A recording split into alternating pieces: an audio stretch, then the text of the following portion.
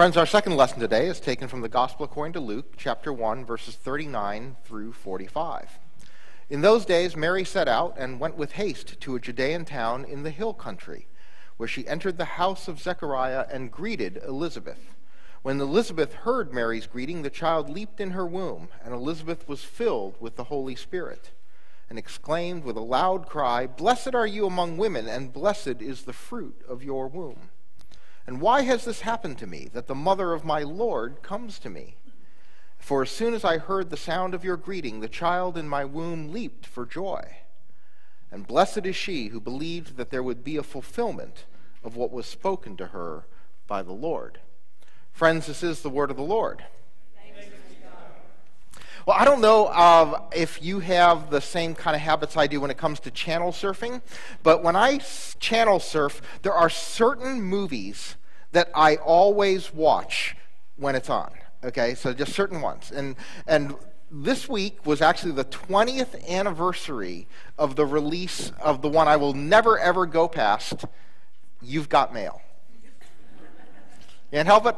I can't count how many times I've seen it. I am not saying that it should have won the Academy Award for Best Picture the year it was released or anything. There's just something about that movie that I will watch every single time. And of course, it follows the standard rom-com formula. You have, the what they call the scriptwriters call it the meet cute. Okay, they get together and they fall for each other, and then there's the happy outcome at the end of the movie. Of course, in between, this is Tom Hanks and Meg Ryan. They meet online, and that's the point. They meet online, and then, of course, they end up together. In the middle, a couple little things happen, like he bankrupts her bookstore, puts her out of work, puts all her employees into unemployment. Just little things like that get in the way of their relationship as it moves forward.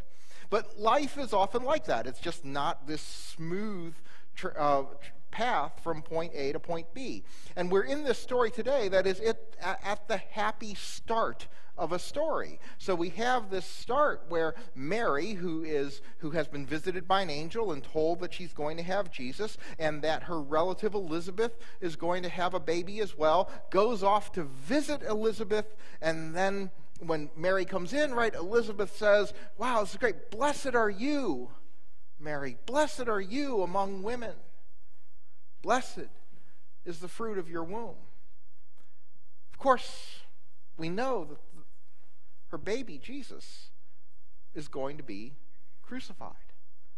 And in this meeting, you have Elizabeth saying that as soon as I heard the sound of your voice, just hearing the sound of your voice, the child in my womb leaped for joy.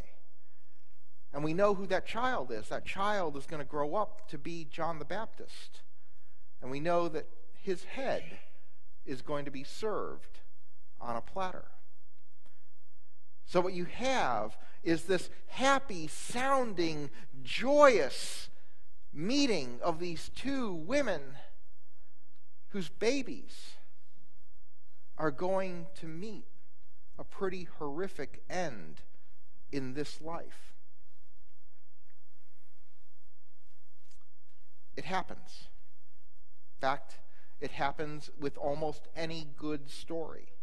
Almost any good story going from point A to point B involves a piece in the middle that is really tough. Every good story seems hopeless in the middle.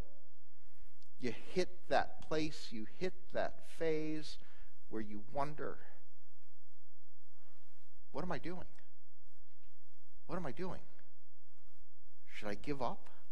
Am I supposed to keep going? What exactly is it that I'm supposed to do?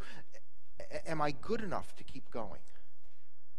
You hit that point along the path that just is full of doubt, or it's full of pain, it's full of struggle.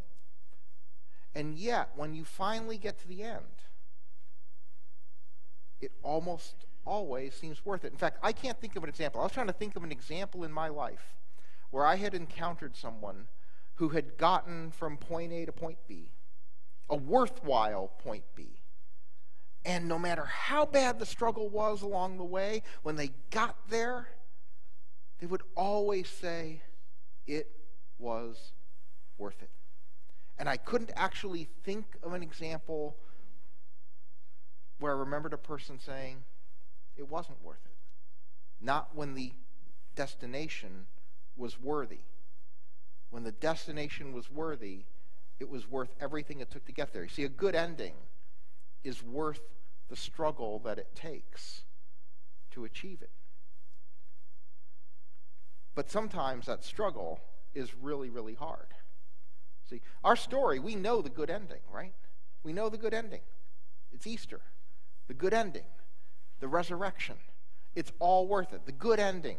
Jesus has died and made possible for us eternal life. Made possible for us an eternity with God in a joy and a love and a peace that is beyond anything we could ever really understand fully. That we get little glimpses of it here on earth, but we don't really understand how amazing it will be until it's our turn to get there. But along the way, there's a lot of struggle.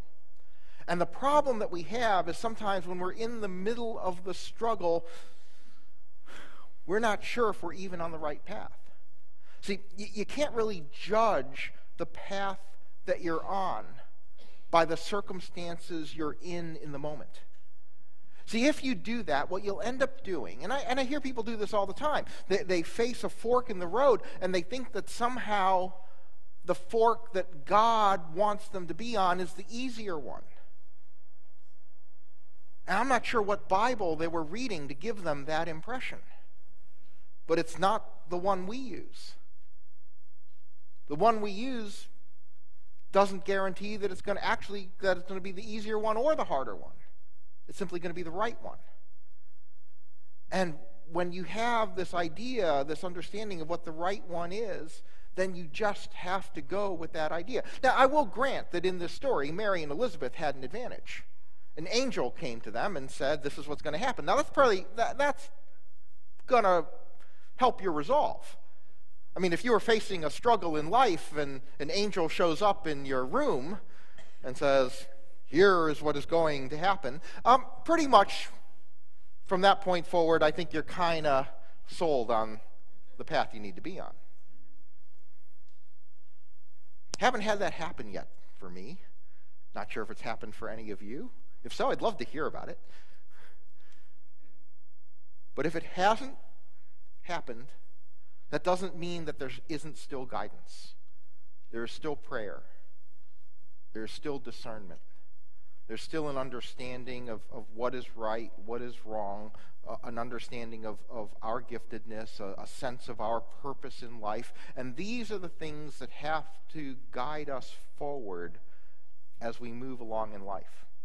We can't judge whether we're on the right path simply by the fact of whether it's easy or hard in the moment. Because if that were the case, we would never get to the destination that took us through the harder paths in life. And often those are the most worthwhile destinations. And Elizabeth hints at this when she's talking to Mary. Because what she says to Mary is, blessed is she who believed. Blessed is she who believed that there would be a fulfillment of what was spoken to her by the Lord. Blessed is she who kept the faith, who kept understanding that no matter how improbable it seemed, no matter how difficult this path might be, she kept the faith, she pursued it, and ultimately got to the place that made it all worth it in the end. Your faith has to be greater than your circumstances. It's never going to be that straightforward, that easy. In fact, if it was, it's boring. Anything you achieve, in fact, I don't think we would even use the word. If it took no work, took no effort, had no struggle, had no setbacks, would you even call it an achievement at the end of the day? At best, it's a participation trophy. It's not actually an achievement. Achievement is because there was struggle, because there was a setback, because you had doubt, because you weren't sure if you were good enough, because you didn't know that everything you planned was going to come together. That's why it was an achievement when you finally got there. But in the middle, your faith has to be what keeps you going, what keeps you looking ahead. And we have to understand that that's a part of our life.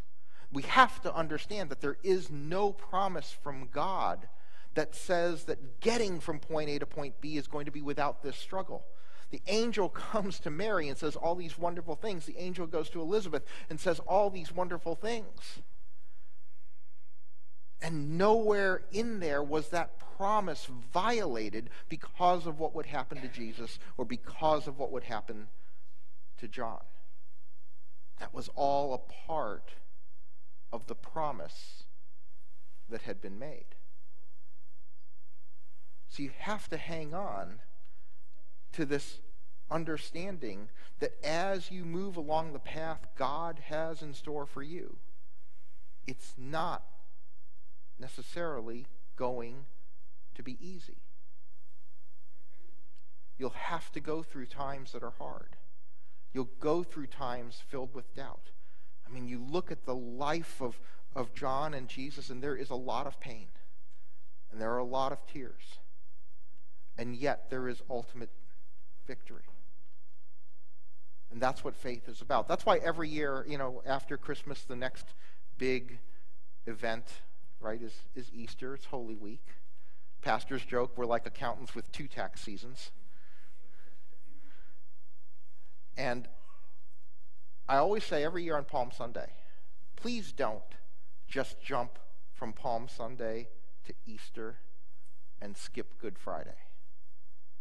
I'm not talking about, coming to church. I mean, it can help coming to services, but mentally don't just move from Palm Sunday to Easter. Don't just move from the triumphal entry to the resurrection, because when you do that, you've dropped out such a critical part of the story. The depth of pain, the depth of humiliation, the struggle that it took to get from the one to the other. It's a part of the victory. So understand that as we celebrate this great joy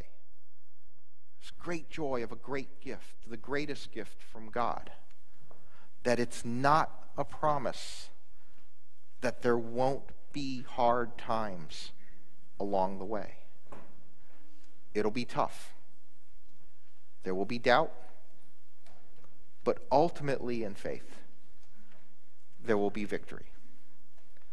And we just stay hopeful for what will be an achievement that at the end we look back and say was worth it. Amen.